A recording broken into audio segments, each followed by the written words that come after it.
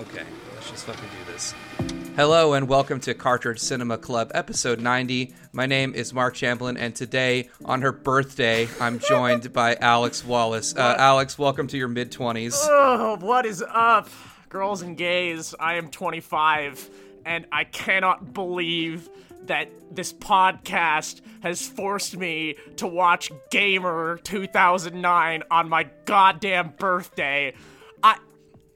This is my only 25th birthday. This is the only 25th birthday I'm ever going to have. And now forever, for the rest of my life. When people are, oh, when you turn 25, what'd you do? Oh, I watched Gamer 2009. Now, would this have been better or worse, you think, if the film's working title, Citizen Game, had been the actual title? There is not going to be a single moment in this entire podcast where either of us is going to be able to say the title of this film without laughing. It is so fucking funny that this movie is called Gamer.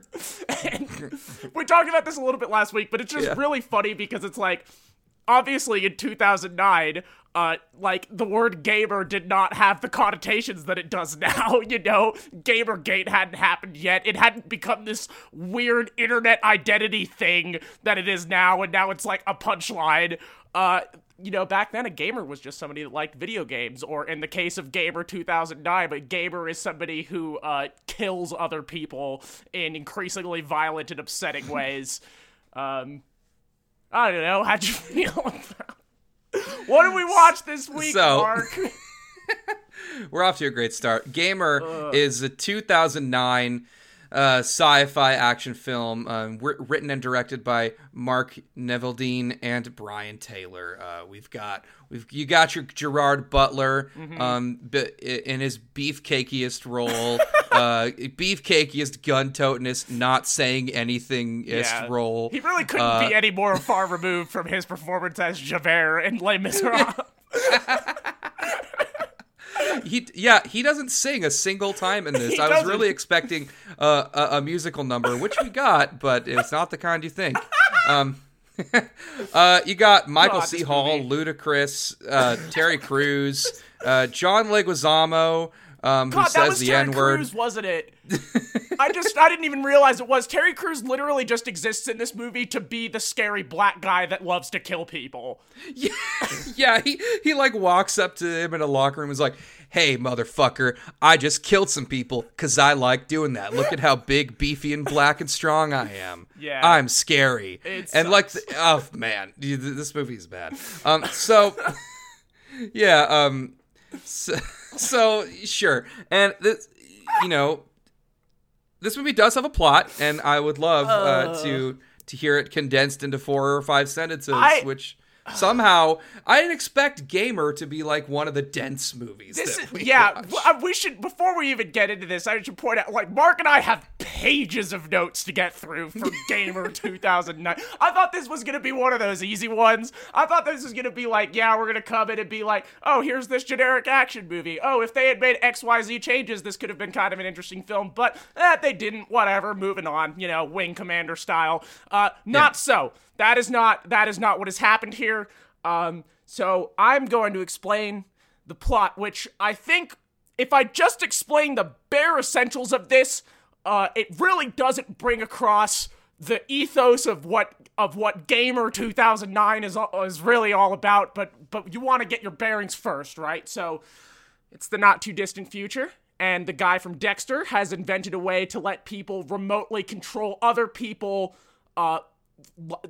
like a video game. So like you can basically like sit in your computer chair and you're playing video games, but actually the video game is taking a place in some like fenced off block 200 miles away where dudes are actually shooting each other.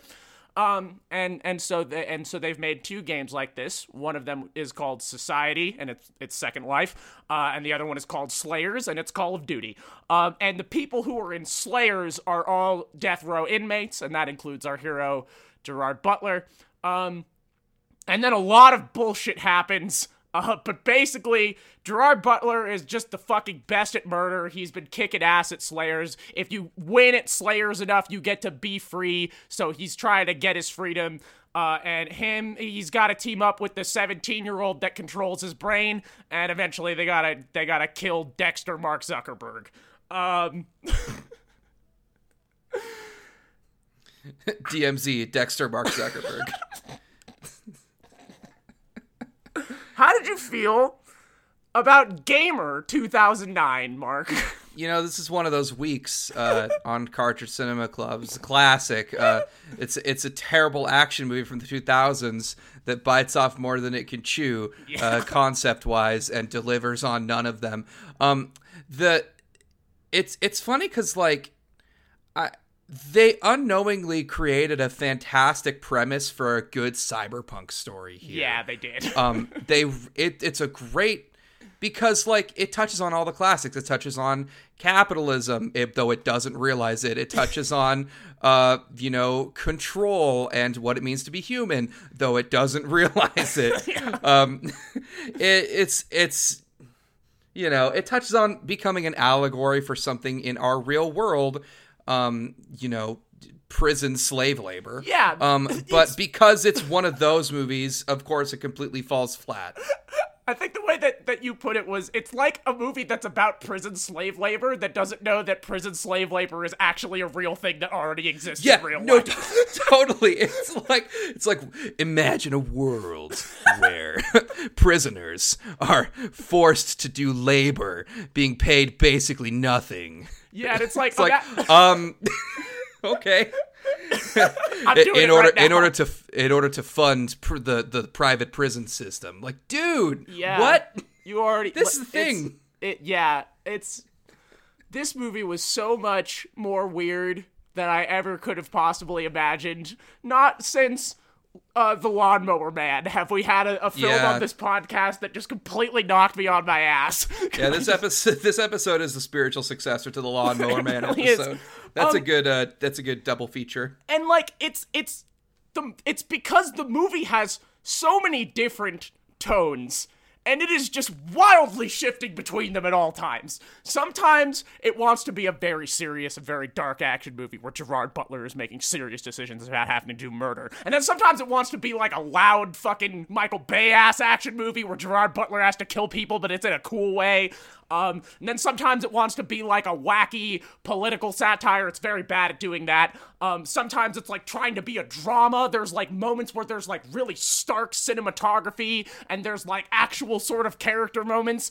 And it's pretty bad at doing pretty much all of those things. But it honestly could have been an incredible film if it was even remotely well told. I think the ideas are great, as we discussed. But like we said, you really get the impression that they really don't know what they have here. Like, they don't understand the premise and the world that they've created and why it's interesting. And also I'm convinced that the two people that wrote this movie are 12. Yeah. It's okay. We made fun of Uwe Boll the other week for his film Blood Rain 2 Deliverance, in which characters in like the Wild West talked like 12-year-olds on Xbox Live. Now, in Gamer 2009, every single character talks like a 12-year-old on Xbox Live. It's so weird. It's so jarring and doesn't work. And it's like, it doesn't matter what the context of the scene is. Every single listen. I'm not a stranger to the off-color phrase. Obviously, we swear a lot on this podcast. I tend to use the word fuck as a filler word. But this movie, it's like every single sentence has to have a cuss in it, so you know that the movie is edgy. Including, like, when the characters are, like, on TV. Like, there's a part where, like, Dexter Mark Zuckerberg is on, like, a fucking, like, polite talk show, and he's being asked about a recent election, and he refers to the election being won by, quote, a cock-solid 68%. There's a part where there's, like, two news reporters telling us about what's going on in the plot, and then they just, like, I'm just gonna play the clip, because it's just... Don't cry for Castle. He can cover this with the change in his couch cushions. On a personal note, that shit was fucked up. Yeah, it was. I literally pissed myself. Oh, sounds like fun. Seriously, these humans, cocksuckers, they're out of control. Okay, that's what the whole movie's like. It's really, the whole really movie, good. The whole movie is like that. I want to talk about the part where, so like there's the 17-year-old who's like a hotshot gamer and he controls Gerard Butler's brain and he's like an esports star because he's good at murder. And at one point, like the first time we see this character, he walks into his like big like 360 degrees view screen computer room, and he's like immediately bombarded with pop-up ads from fangirls who are trying to scam him. And they literally like at one point they're like a video feed of two British girls comes up and they start hitting on him, and the screen name listed for them is Cum Dumpsters with a K and a Z. That's the kind of movie that Gamer 2009 is. And then again, it tries to take itself like really seriously at other points. It is so jarring and so confusing, and everything happens so fast. And yeah, we should talk about the thing with John Leguizamo. So Okay. So John Leguizamo's character, what the fuck? For some reason, this character was written like as a black man. This is not forget? arguable. Did they just forget to cast a black person in this role? They just handed him the script and he like just went with it. He just drops a fucking N-bomb. Yeah, not only does this character say the N-word, but like he says like brother, he says like his character speaks entirely in AAVE, including using the N-word. And it's John Leguizamo. Literally, like, the first time we see this character, he just drops an N-bomb, and he's just a white dude. And I, like, had to go back. I was like, no, yeah, I went back, like, happen. 3 times. I was like, what the fuck is going on? Because Gerard Butler isn't like, dude, what the fuck? He just says it, and he said it's, like, with an A at the end. Like, he's just saying it like it's a cool guy phrase that he says all the time. But it's John Leguizamo, who you might not know is Italian. He played Luigi in the Super Mario Brothers movie. It's so weird. It's so fucking weird.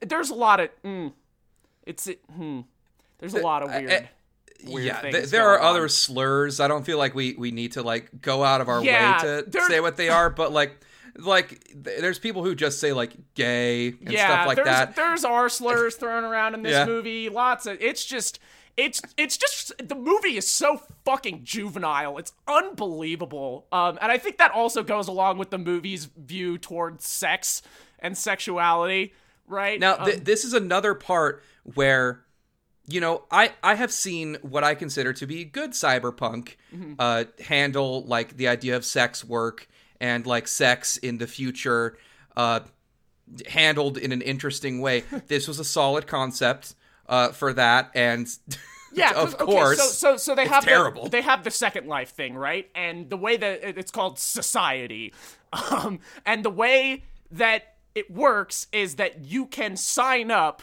to basically be somebody's avatar. And then, you know, it's basically like, yeah, when you are an avatar in society, you're being controlled by creepy dudes who are making you perform sex acts with everybody else who is in society. It's important to, and I think the movie doesn't care about this because there's like a big escape sequence, but it's important to note that the people in society are contracted employees of society, and they volunteer to do this, whereas the people in prison camp labor murder game are literal prisoners, and they have no other option other than being on death row. Yeah. So the movie doesn't have the movie isn't interested in drawing any parallels between those two things, but no, of course not. But any competent script obviously would see what they have here. Yeah, and so Gerard Butler's like long lost wife that he has, of course, is like a worker in the society game, right? And every single sequence that takes place where we see the society stuff is really just like, look at these gross sex perverts who like to roleplay. Look at, and like they spend so much time focusing on, look at this fat guy that controls her. Isn't that gross? Look at this fat man who is experiencing sexual pleasure. Isn't that disgusting because he's sweaty? He's shirtless and sweaty and like eating sausages. Yeah. It's just... It sucks. It sucks, and it's par for the course. It's the same exact thing as the, like, he's basically like the real life version of the South Park World of Warcraft player, dude. Yeah, literally. Yeah, it's just like, this movie doesn't have anything interesting to say about the, like, sexual roleplay world that it has created besides, isn't it so gross that people like to do this weird sex stuff? Yeah. I also think it's funny that they equate being a sex worker with, like, being a slave with a chip in your head. Yeah. Like, you know, it's like, you know, obviously, if in the real world there was a thing where you could take over people's brains and make them perform sex acts on each other, even if it was voluntary, I would probably feel pretty weird about that and not really be for it. But, like, it's the fact that, like, the movie's only thing that it has to say about that isn't about autonomy, isn't really about anything. It's just like, ew, isn't it gross that this man is fat and is experiencing sexual pleasure? And that's really it. It sucks. Yeah, that's all it has to say about the morality of this. Yeah. It's just like... Wouldn't it be gross? Fat people are gross and they shouldn't jerk off. I don't know. Yeah. Like, what the fuck? Yeah. It sucks. It sucks. So now, there's just this massive section coming up on our notes called The Politics. Yeah. Which this is not the first time that we have had a category called The Politics. It happens like once every 3 episodes, I would say. So like we mentioned, it really feels like they don't know the movie that they're writing here, right? Because the Slayers, the Call of Duty game, exists as like a form of prison labor, and it's all death row inmates that are doing it. And there's like this huge undercurrent throughout the whole movie, where like it seems like the movie understands the concept of like people do not think of these death row inmates as people, so it is okay for them to die. And like, yeah, that's what the real world is like too. And so at first you're like, does this movie understand what it's doing here? But then it doesn't do anything with any of those things. It almost seems like the movie is completely unaware of anything that it's doing, because the way that it ends up culminating is just like, and then they gotta go to Mark Zuckerberg's cool weird house, and then they find out that he has mind powers that let him control everybody that has a chip in them, so they gotta stab him to death, and then the prison stuff is like never really addressed. Yeah, there's not like a big change in public perception about the concept of watching prisoners murder each other for entertainment. That's just like when Mark Zuckerberg says, we call him Mark Zuckerberg. when Michael C. Hall's character just straight up says on a TV interview, "Oh, they're prisoners. They signed up for this. It's completely ethical. It's not murder." It's like he's saying that directly to the audience, and like we are supposed to just accept that explanation as just the premise for the movie. And then he's like, and then on top of this, let's talk about the sci-fi. It's like, no, go back. Let's talk.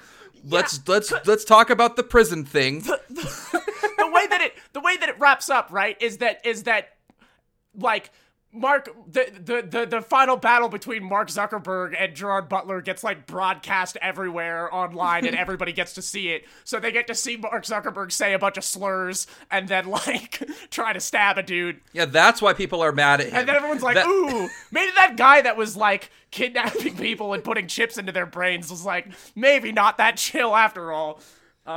Yeah. That was my biggest takeaway from the ending was, oh, that was what got the public perception to change, not the murder of incarcerated human beings.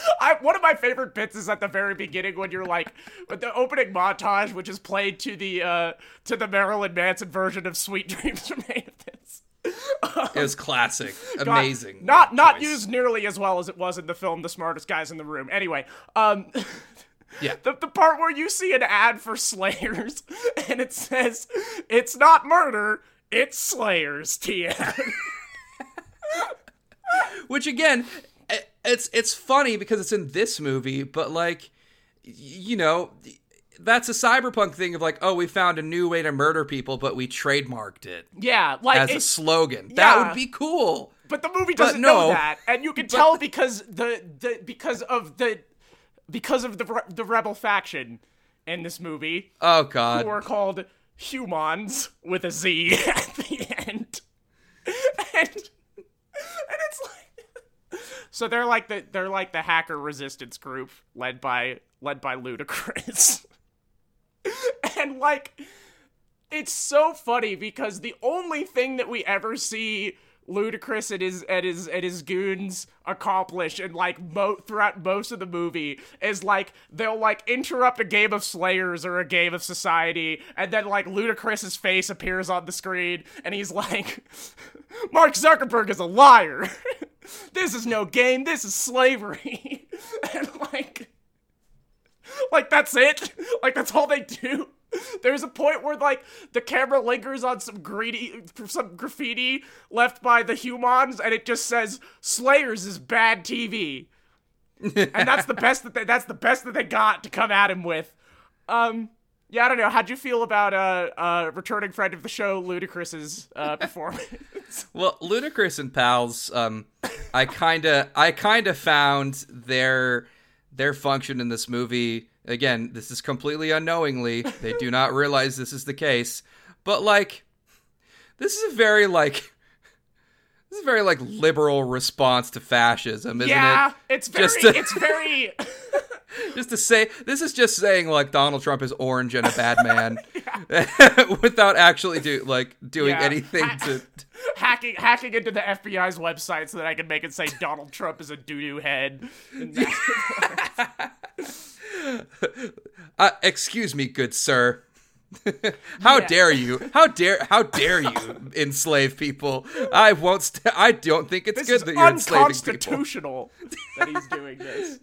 Yeah. What happened to the no one is above the law. Oh God. Yeah, I'll say that my only opinion about Ludacris in this movie is you can always tell when you have a script written by white people where they're trying to write dialogue for a black character and then a black actor has to read those lines. It is always very funny. It always feels bad to watch, but yeah, it's hilarious. I felt bad for Ludacris in this, I would say. Yeah, I don't know. The only other thing I have to say about Humans is the only girl in Humans was a white girl with dreads, and when she showed up, I was kind of like, yeah, that's just what this movie needs. Checks out for like a liberalism tech company. Yeah, actually, pretty accurate. Yeah. So there's one last thing here that we wanted to talk about. I think I'm gonna let you take the lead here. I hinted at this in the beginning when I said there's a musical number. Mm-hmm. Okay, so when they invade the Michael C. Hall, Mark Zuckerberg compound, right? And they're ready to fuck him up, and he walks in from the dark, and like there's a bass line that starts. It goes do do do do do do do do do do, and it's him like TikTok mouthing along to like to like a Frank Sinatra song, yeah, and like doing a choreographed dance with all of his mind slaves around him, with his like fully riot geared up with AK-47 mind slaves dancing with him and like doing JoJo poses and shit, and then it's just like, and it lasts way too long. But it's just because this is the best part of the movie. Well, so this it's complicated because what we're kind of going into is like, this is the tone that the movie needed. Just that like the really fucking weird shit. And I really wish that they had just gone like full tilts bizarre with the tone, because this is hilarious and really good, and this is the tone that this type of story deserves if you're not going to take it seriously. Yeah, the most of the weird, uncomfortable stuff in this movie is like, isn't it gross to be horny? Like, right. Basically, this, not only does this come out of nowhere and is like an additional new tone introduced into the film. Yeah. It's the best looking part of the movie. Like, Yeah, it's really well shot. Yeah, like, Michael C. Hall is, like, silhouetted against this, like, white staircase in his, like, weird tech bro house that he has, and, like, all of the other, like, mind-controlled jazz dancers are, like, moving along with him, and it looks super and it's like, what? Who? They made, like, 9 movies here, and, like, 3 of them are pretty good. And yeah, then, like, this is a good, like, demonstration of his power. Like, this is what, like, a well-written supervillain would do. Like, an interesting, multifaceted supervillain who isn't just evil Mark Zuckerberg. But up until that point, you had no reason to believe that he was, like, a cool villain. Yeah, there are a lot of parts that really make you feel like, man, fuck, this could have been a good-ass movie. And I think that the strongest one of those is, like, kind of near the end, Gerard Butler, like, has broken out of Slayers, and he wants to go get his wife back. So he goes to Society to go get his wife. And there's, like, a sequence where he is talking to his wife, but he's not talking to his wife because he's talking to the guy that is controlling his wife. And so he has this, like, really uncomfortable back and forth where he's like, I know that my wife can hear me and understand me, but also this guy keeps trying to respond to me, and I have to keep telling him to shut the fuck up because I'm trying to talk to my wife. And it's like almost really poignant is good. And if it was in a movie that was solid all the way through, it would be like a great emotional ending to like the arc with those two characters. But the movie is bad and has a lot of slurs in it, and I generally thought that it was a very unpleasant experience from start to finish. That would generally be my Letterboxd review of this. This movie's bad and has a bunch of slurs in it. Because at the end of the day, like, that's all this movie deserves. Yep. Of course, we have a podcast, so we definitely can make 25 minutes of content out of it, but, like, I don't know, fuck this movie. Yeah, fuck this movie for shitting all over a cool cyberpunk concept. Yeah, man. Somebody remake Gamer 2009. Come out, please. I was literally please just thinking that. Please release Gamer 2021 and make something good out of this premise. Hey, you can even bring back Gerard Butler. You can even bring back John Leguizamo. He didn't even do anything in this movie besides say the N-word. He, like, just kind of dies unceremoniously. He said the N-word and then died.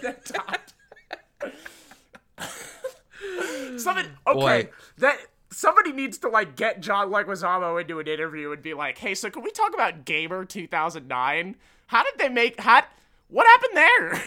What did they make you say the N-word, John? As soon as he hears the word gamer, he's like, this conversation is over, and he walks away. You'll be hearing from my lawyer. He's just constantly haunted by the N-bomb that he had to drop. God, why did they make him do that? Why? Why? I don't know. He's such a good Luigi. It's so weird. Oh, God. What are we watching next week, Mark? We're watching Rayman, the animated series. Boy. Apparently there's a Rayman animated series. Beloved character that we all definitely care about, Rayman. It's a French, British, Canadian series based on the Rayman video game series, following the success of Rayman 2, The Great Escape, which was out of N64. I don't know. I've never played a single Rayman game. I only played Rayman 3 and, like, the new ones that are side scrollers. So yeah, they were supposed to make 26 of these, and they made 4. Yep, it's one of those.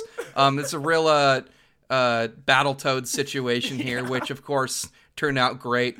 It was released on VHS in North America, which is interesting. I'm sure it was only broadcast in like 3 regions in Europe and then never appeared anywhere else. Yeah, I'd love to know how expensive that VHS copies are. God. Like, I wonder if it's like a prized item for people in, like, the Rayman fandom. There's gotta be a Rayman fandom, There's right? an everything fandom. So also, the only other thing I know about this is I think Billy West, from such classics as Futurama, plays Rayman in this, and my understanding is that is the most phoned in Billy West performance. Oh, there's no way it's good. Oh, man. Yeah, so I basically had this one as a threat against Mark. Yeah, I was like, hey, if you don't think of anything else, we're going to watch Rayman the Animated Series. So we're watching Rayman the Animated Series because Mark didn't think of anything I called else. her bluff, and unfortunately, she was ready with the trigger. She was ready with shooters. She fucking posted that Rayman the Animated Series under next week real quick. God.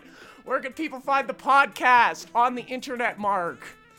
You can follow us on Twitter. That's at Cartridge Cinema is the Twitter, at Cartridge Cinema. Join the Discord. It is linked in the pinned post on the Twitter. You can listen to us on iTunes, Spotify, SoundCloud, and your favorite podcasting app. It's all over the place. You can rate us. That would be chill if you gave us that good rating. The music that you're listening to right now is by DJ Tin Man. The art is by Courtney Kaufman. For me, it was Tuesday. Fuck cops. Don't join the military. House keys, not handcuffs, etc. Goodbye. I don't know. Yeah, I don't know if I'm gonna do a post show this week. I have to go to a sweep protest tomorrow, and then I have to go to another sweep protest the day after that. So I'm gonna try to sleep. I think you should hella sleep and just get ready to be out there in the sun and eat some nourishing happy meals. Birthday to me. Yeah, for real though. Yeah, that's gonna do it. Thanks, Games. And bye.